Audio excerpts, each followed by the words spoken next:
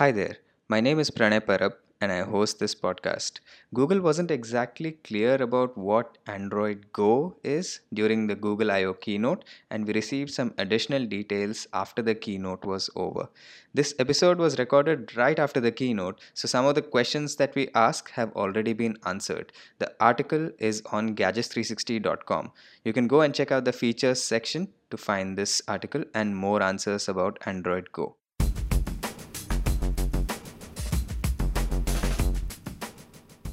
Hello, everyone, and welcome to Orbital, the Gadgets 360 podcast. Today's episode is going to be all about Google I/O 2017. The keynote just happened, and we have our games editor Rishi Alwani right here in the Bombay office of NDTV to talk about it.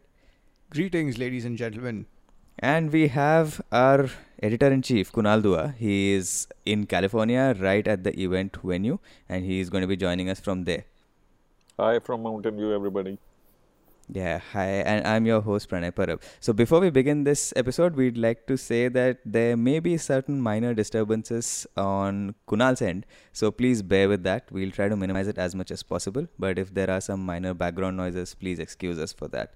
Okay, so I think the first and most important topic is Android O. We were all expecting a lot of announcements about this, but it seems to me that Google has slowed down the pace of development and is focusing more on the important things, that is making these Android O devices work better, as in entry level devices support Android O better. So how important is this for a market like India?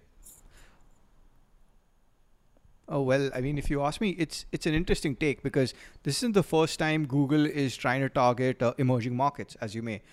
They've tried this back in the past with Android Silver, with Android One, and the results haven't been that hot. At the same time, they haven't stopped either. What they announced with Android Go is a set of pared down apps that aren't as data intensive, and at the same time will promise a similar level of experience. Now we've seen things like this in the past from the likes of Google, from Facebook, trying to allow access to a larger audience, the next billion, if you will, with a slimmed down experience, ensuring that it works within their data caps. It'll be interesting to see if this works this time around, because right now, at least in India, we have really low data rates because of Geo. So I don't know how much of an impact this will actually make.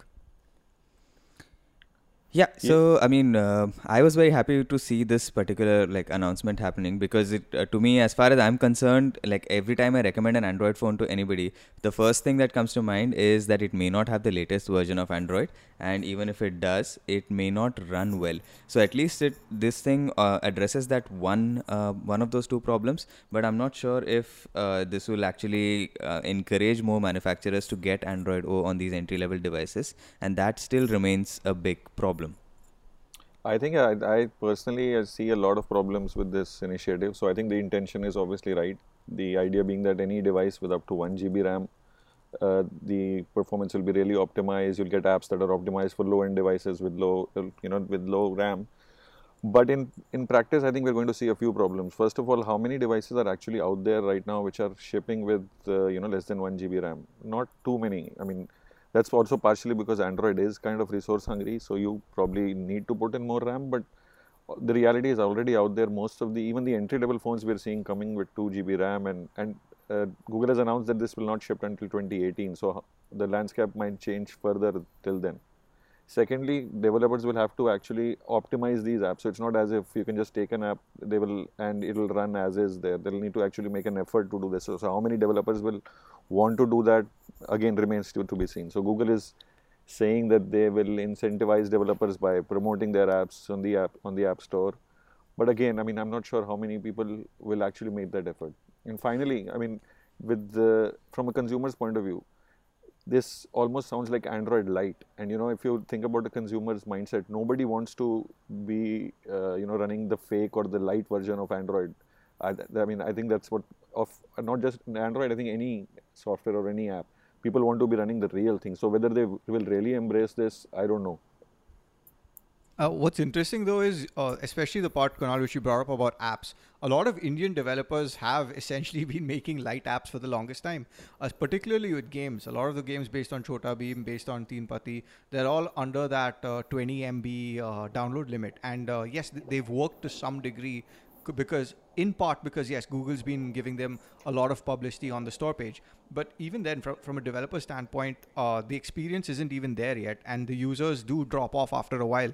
So yeah, I do agree that this will be a problem going forward if they want to scale this to a certain level. Somehow I feel that these American companies seem to think that India is a market that needs these light apps and these light versions of the operating system. Because if you look at a company like Facebook, it has been promoting this Facebook Lite for a while now. I'm not even sure how many people actually use this or prefer this over the bulky and full-featured Facebook experience. And that was one of the apps that was featured in that apps optimized for your device, that featured screen that they showed a screenshot. For Google Play from Android O.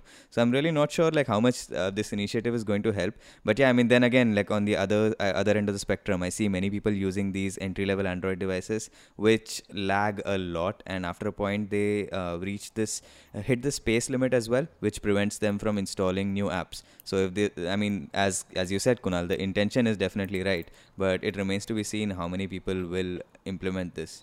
And since we are on that topic, we did hear something about Android instant apps last year, but there was no mention of it at today's keynote.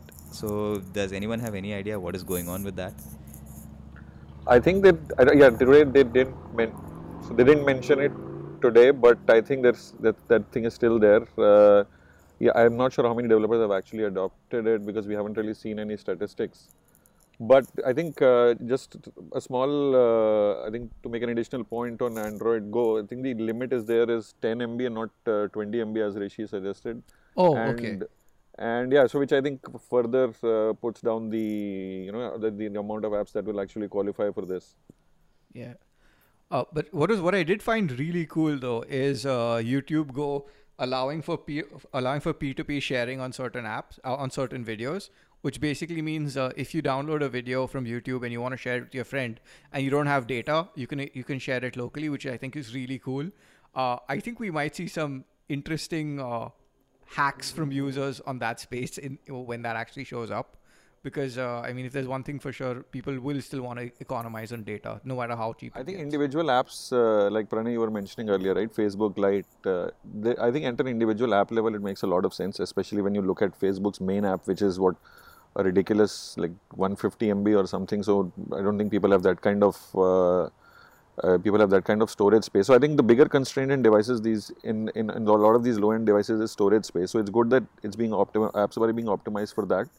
And Facebook Lite, I think last numbers that Facebook shared, it had 200 million users. So it's clearly getting some amount of traction. But for me, I'm not sure consumers will still, want to get a fake version of Android, which I think this will be seen as from consumers. Everybody wants to be on the real thing, and especially if, let's say, some of the apps are not optimized, so you'll not get access to those apps or what. I don't know how that's going to work. That if there is no Go version of that app, does that mean you will not be able to play that game, or you will not be able to play that, or use that app? So that sounds like you'll be missing out on a lot of stuff. Yeah, this could just end up being their way of having a soft walled garden of sorts, or where perhaps access could be restricted unless, I don't know, you enable developer options or something. But yeah, it does seem to be going in that direction.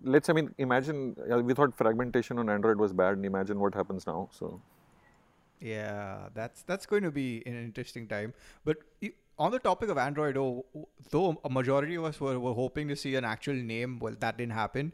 But what was really cool was some of the under the hood improvements that he talked about in terms of battery management, in terms of Project Treble, even though that just got a mention for in one sentence compared to a full leak in an article that happened in Ars Technica a couple of days earlier. It just goes to show that Android's reached a stage where it's not so much about the UI as it was, and more to do about how it works under the hood.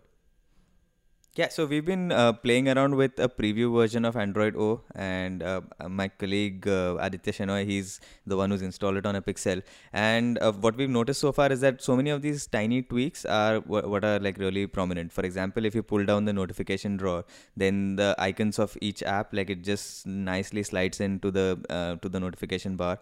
And other tweaks, like if you just select something on screen, for example, if it's a phone number, then it automatically gives you the option option to call somebody. So these minor tweaks are, I mean, increasingly prominent, and in a way it's good because as it is, Android, like new versions of Android take a long time to reach most people, and even now I don't think Android Nougat is very popular. I guess Marshmallow and Lollipop are the most popular versions of Android. So to address that, the Google's Project Treble looks like an interesting bet, but once again, I'm not sure like how many manufacturers are going to be interested in that, especially if you look at many of these Chinese manufacturers who put totally customized versions of Android that take like a long time to implement the latest version of Android. So Rishi, you have any like ideas on how that's going to work out?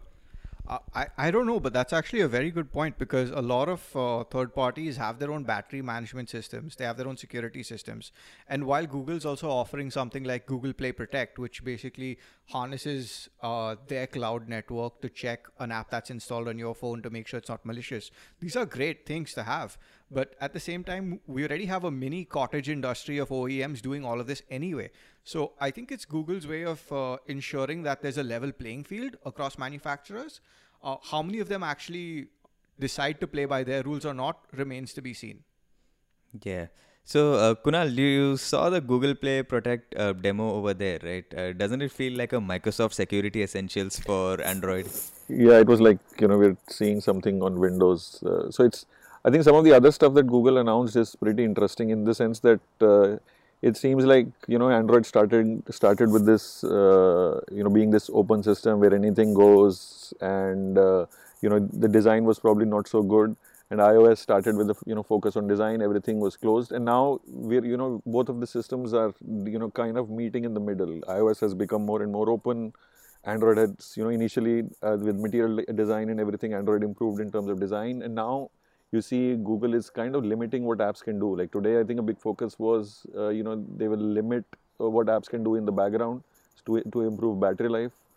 And so stuff like that, wherein they're limiting the capabilities, but again, to improve the battery life, because you have phones which have like ridiculous batteries, 4000 mAh and things like that. If you gave probably an iPhone that kind of battery size, you'll probably get a week's battery, backup out of that, of real usage.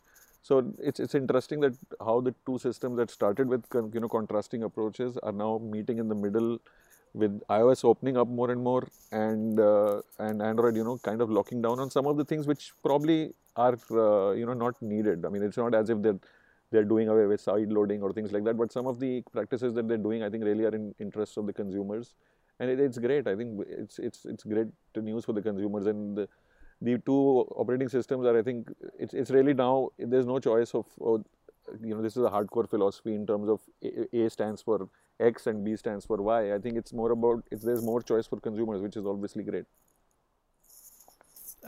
Yeah, I mean, choice aside, it's also nice to see that one interesting thread throughout the keynote was how Google was ensuring that their apps work across platforms, not just Android. They stressed a lot on the fact that iOS gets the same level of treatment, particularly with Assistant and Photos and whatever else they showed off. So that was actually pretty nice to see. Yeah, so I mean, why is Assistant? Somebody tell me, why is Assistant a standalone app and not inside the Google main app? Yeah, I really couldn't figure that out. I think it's because it's a way to ensure that there's greater adoption across devices. No, it's on iOS. This is a standalone app. So why can't it? There's already a Google app which has like cards and everything. I don't know, which already a lot of people use.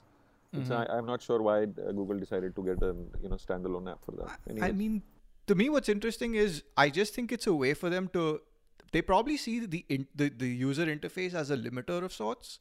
And if you break it down and make it somewhat easier to use with a lower entry barrier in terms of use case, I guess that's what they're going for.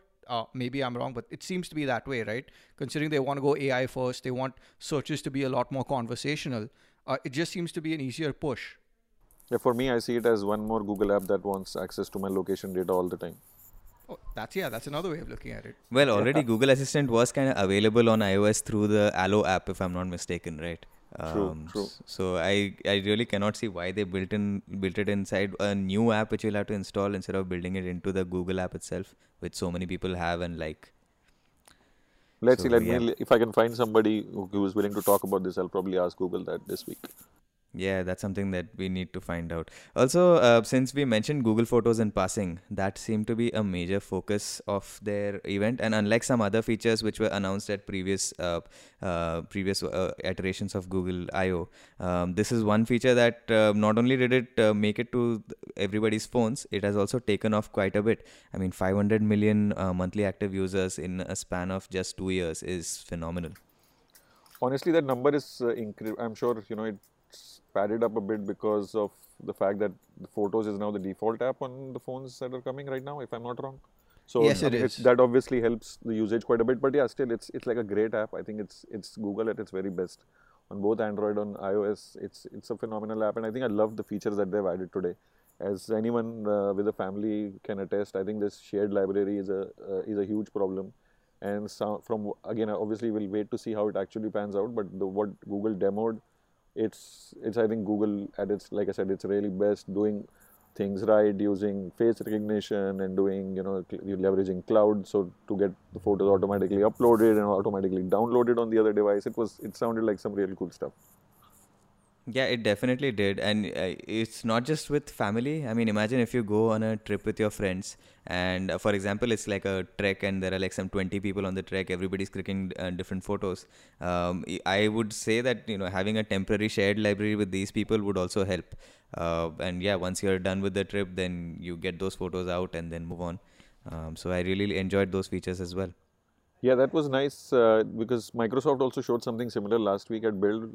So I was there and they demoed this video creator. I forgot the name of the app which they demoed. They started off the Windows 10 fall creators update with that, the video editing app. And I think that lets you do something similar, that if you're at an event, you can request others to send photos of that particular event and they all show up in your app, which I think is really cool because like I think you rightly pointed out, right now we have a problem that a bunch of us go for an event or somewhere and the photos are spread out across different devices. So I think it's great that both Microsoft and Google are kind of looking to solve that problem. Yeah, and what's also really cool is the fact that they've tried to integrate Google Lens into it as well, which I mean, in a way, could turn photos and a lot of what Google's doing into what goggles should have been to a large degree, and into what Bixby promises to be. Except that it's, I think, out to a large degree and should be, ready to use soon enough. I mean, especially if you're traveling, especially if you're going to places where you might not have a idea of what you're clicking or what it is exactly. It's a good way to aid in actual real life discovery. Yeah, Yeah, like so that they added support in Google Photos, which is that the fact that you can look up, you can use Lens to look up information later. I think because that real-time stuff has been there in different apps for a while, but the fact that you can do it at a later stage, I think that's going to be a really useful feature.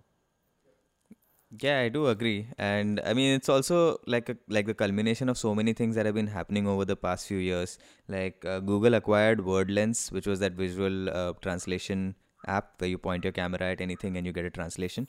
So that has been I mean, they shut down that app and they integrated it into the main some other main Google apps, and finally now we have this Google Lens feature coming out of that.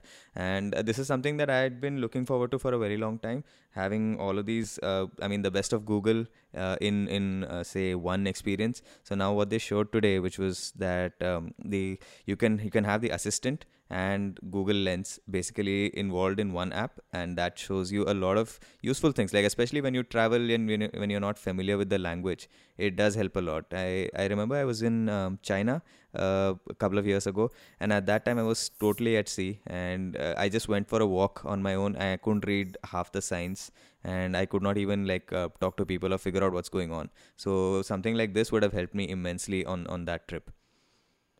I'm more curious about half the signs you could read because I've not seen any signs in English in China. Yeah, I was just looking at the numbers and guessing, okay, this must be there, and yeah. Yeah, fair But enough. that aside, Google also did mention that Android O will get faster boot times, which is, I mean, great if you're the sort who switches off your phone often.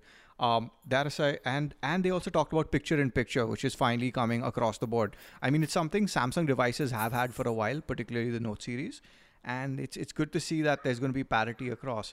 But what I/O to me it has done is that while Google's shown off all the cool stuff on software, it probably leaves a few hints on what to expect when we actually see the next Pixel or next set of actual devices in September, October when they're out. So what are those hints? So, the one thing that I noticed was that there was absolutely zero mention of any watch, even though there was like a minor show of a smartwatch in one of the slides. But that's something that I am definitely not expecting, and I'd be very surprised if they push it.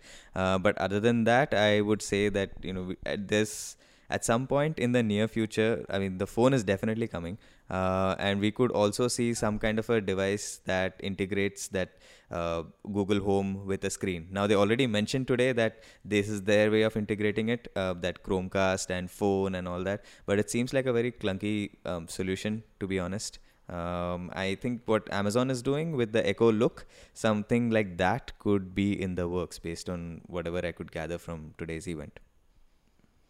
Yeah, it's clunky. I mean, because it's not all, the TV is not always on, I think, but when it is on, it seemed like it seemed like a no-brainer thing to do until they figure out a better way or until they ship that hardware that you mentioned. So I think it made a lot of sense to do that. And I've been using a Google Home in India for a while, so not everything is available. But since Google Play Music launched in India, I think the device became a lot more useful.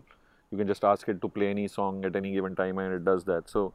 But the Chromecast integration is really killer, right? I mean, I think they've showcased that in more than one demo, and it was there in the video as well. You just tell it to play something on your TV, and it just plays. It's the first time I remember I did that. It was like, wow, we're living in the future type. So, I think it's really interesting what they have, what they're doing in that space, and now they're bringing the device to a lot more countries. So let's see when India finally figures on that list. Yeah, but in addition to that, they did stress heavily on the fact that there's going to be a bunch more devices coming out towards the end of the year, and they showed a bunch of partners who are going to be on board for what they're doing with Home. So I wouldn't be surprised if we see a screen solution from a third-party partner rather than Google itself. Yeah, I think they had a bunch of names on the slide, and with the SDK, yeah, you're right. I think we're probably going to see Google Assistant everywhere now. Probably, let's see which is the first car to bring it or something like that. Yeah. Yeah, in so many of these fields, Amazon has taken the lead, which is kind of surprising because CES was the time when they really went big on that Alexa being in multiple devices, and they even had a few announcements regarding fridges and TVs that had Alexa built in, I think. So it's nice to see that Google is also competing, and only time will tell which of these it turns out to be the winner in this particular race. But as we've been discussing through the beginning of this podcast, it's that competition is always good, and ultimately, as long as people can choose what they want, it's only going to be good for them. Yeah, I think you're right. In that sense, Google is playing catch up with Amazon in terms of, you rightly said, I think CES belonged to Alexa pretty much. There was Alexa this, Alexa that. There was Alexa like everywhere in CES. So the Alexa SDK has been out with partners for a while. So in that sense, Google is playing catch up. And there is one company which is doing its developer conference in June that seems to be completely absent from this field. Yeah, although we've been hearing a lot of rumors about something that they have been working on, something about a cylinder that they may be launching. But once again, after watching, every time I see the progress that Google is making with machine learning and with voice recognition, I keep wondering if that said company will ever catch up. Now, if we have nothing good to say, we shouldn't be saying anything. Oh, I wonder who said that. Yeah. But Kunal, though, just to digress for a second, considering that I/O is a developer event and obviously seen by a lot of developers who are in attendance, what phone did you see most people carrying at I/O? Yeah, that's a good question. I didn't really notice that, but I'll keep an eye out and I'll get back to you on that. Yeah, because it'll be interesting to see what the people who are making our apps are using. It would just be cool thing to know. Yeah, I was mostly hanging out with the journalists. I should try and hang out with the developers and see. Yeah. I'm sure most of them would have some, mid to high end Android device, and that's been a bit of a problem because I think Facebook was a company that made it a rule that everybody should have an Android device, and that too like a mid to low end Android device, so that the apps that they are working on, the features that they are working on, these should work properly on those phones, because the majority of the people are going to have those phones. So it'll be interesting to see what Kunal's answer is finally. Yeah, I wonder how many of those stories are true, and or is that just a way of? I'm sure they test out the apps and they test those out, the apps on low-end phones for a long time, and during their job. But I doubt anybody is ditching their iPhone for a low-end Android device and for their primary phone. Yeah, maybe once they reach office, they put the iPhone in the bag and switch to the other device. No, or it's just a nice story to tell people, right? That we're testing our own devices you're using. But the reality is, at the end of the day, you're going to have a separate set of devices you're testing on, and one which you use as a personal thing. So, yeah. Yeah, all right. So another thing that really, struck out to me was that they went out of their way to say that this Gboard keyboard has some 22 Indian languages. Support for 22 Indian languages, can transliterate from Hindi as well, and helps with translation as well. But there was no mention of the same thing for Google Assistant. Yeah, exactly. I noticed that as well. They said that when they announced all those languages, I thought probably they're going to name at least one Indian language there. But yeah, I was not too surprised, and that the Gboard thing was really a shout out to fans in India and nothing more, I think, because that feature has been announced for quite a while, if I'm not wrong. Yes, it's been available for a while. And so yeah, it was nothing more than a shout out to people back in India, really. Yeah. And ultimately, it'll be a lot more interesting to see Google Home being optimized for this country, and maybe even Assistant working in languages such as Hindi. So, yeah, is there anything else that you guys want to talk about? Kunal, anything in particular that you noticed at the event that you might want to call out? I think the focus on machine learning is, I think, something we're seeing as a focus that is kind of driving the entire company right now, right? I think you have Sundar Pichai mentioning that during his opening remarks as well, that essentially Google is now like a machine learning first kind of a company. So it's like amazing to see the kind of apps and use cases that are being enabled out of this. Like, again, probably Google Photos was my favorite announcement from today. And another personal favorite was the fact that Google Home gets Bluetooth support. I actually yelled out yes, and everybody was looking at me when that was announced. So it's because it was so frustrating. I think this device has Bluetooth and it's right there, and I couldn't pair it with my phone to just play music when I'm not playing it from my phone. So yeah. What about you guys? What did you find most interesting? So what I found really, at least personally, what I found the most interesting is that Android O gets better boot times, because I kind of switch off my phone before I sleep, so it's important to have it. What? Yeah, I am one of those. And so to me, that was the highlight announcement, no jokes whatsoever. The second thing which I found interesting was while the entire focus was on machine learning and AI and all those nice lofty ideals of people trying to save the world, what worries me is that 90% of the apps out there right now, or maybe not 90, maybe a little less, but a large majority of them are apps and use cases meant for entertainment purposes. The monetization model in those cases are essentially, ad driven. So I'm just wondering how soon before Google flips the switch to allow some form of advertising or some form of revenue generation through machine learning and AI. And that'll be an interesting use case, because right now, because you're getting rid of the interface in a lot of these situations, because you're essentially restricted to a chat application and a chat program, how would this function? How developers eventually end up making money? I mean, it's all nice to showcase developers trying to save the world, but you can't save the world on an empty stomach. And to me, that's where the greater challenge or the greater curiosity is, where how soon before the giant ad machinery that is Google decides to flip the switch on that, and how and what they plan to do about it in a way that isn't too intrusive. Yeah, that's interesting. Yeah, we'll find out, I guess, with time what they're doing about this. And anyway, so my favorite feature was the Google Photos thing. Like, all the announcements that they made were like amazing that we know. But then there was one slide which Sundar Pichai was the one who was on stage at that time, I guess. He said that at image recognition, Google's own algorithms, machine learning, their network is better than humans. So that kind of is, scary and amazing at the same time. Yeah. It's not that surprising. I mean, once a machine gets intelligent, I think humans are inherently stupid, so it's not a big surprise. Yeah, not at all. Yeah, but then we've reached here so soon, which is kind of surprising. So, before the laws of robotics show up, that would be nice, please. Rishi, any thoughts on the VR announcements, the standalone headsets and everything? Well, honestly, I found them to be. To me, what was most telling was the fact that they had to announce that Samsung will be supporting VR. Because it wasn't baked in. And which says a lot, which actually says a lot in the way of how a lot of the OEMs have approached VR, and you can't blame them because the first round of VR didn't sell that well, to the point where today, if you know where to look, you can pick up the first gen Gear VR for a little less than 500 rupees. It's become that kind of a situation. So it just seems to be like a nice, like a feature Google just wants to push to, I don't know, keep investors happy, to show that they're doing something in terms of a moonshot. But in terms of an actual use case, what they're doing with Lenovo and what they're doing with HTC has a little more promise, in my opinion, because when you're offering people something that doesn't require a PC, that's a standalone device, I think VR has a greater chance there when it's used indoors. But let's see how it turns out. It's an interesting time ahead for those of us at Gadgets 360 who are massive fans of VR.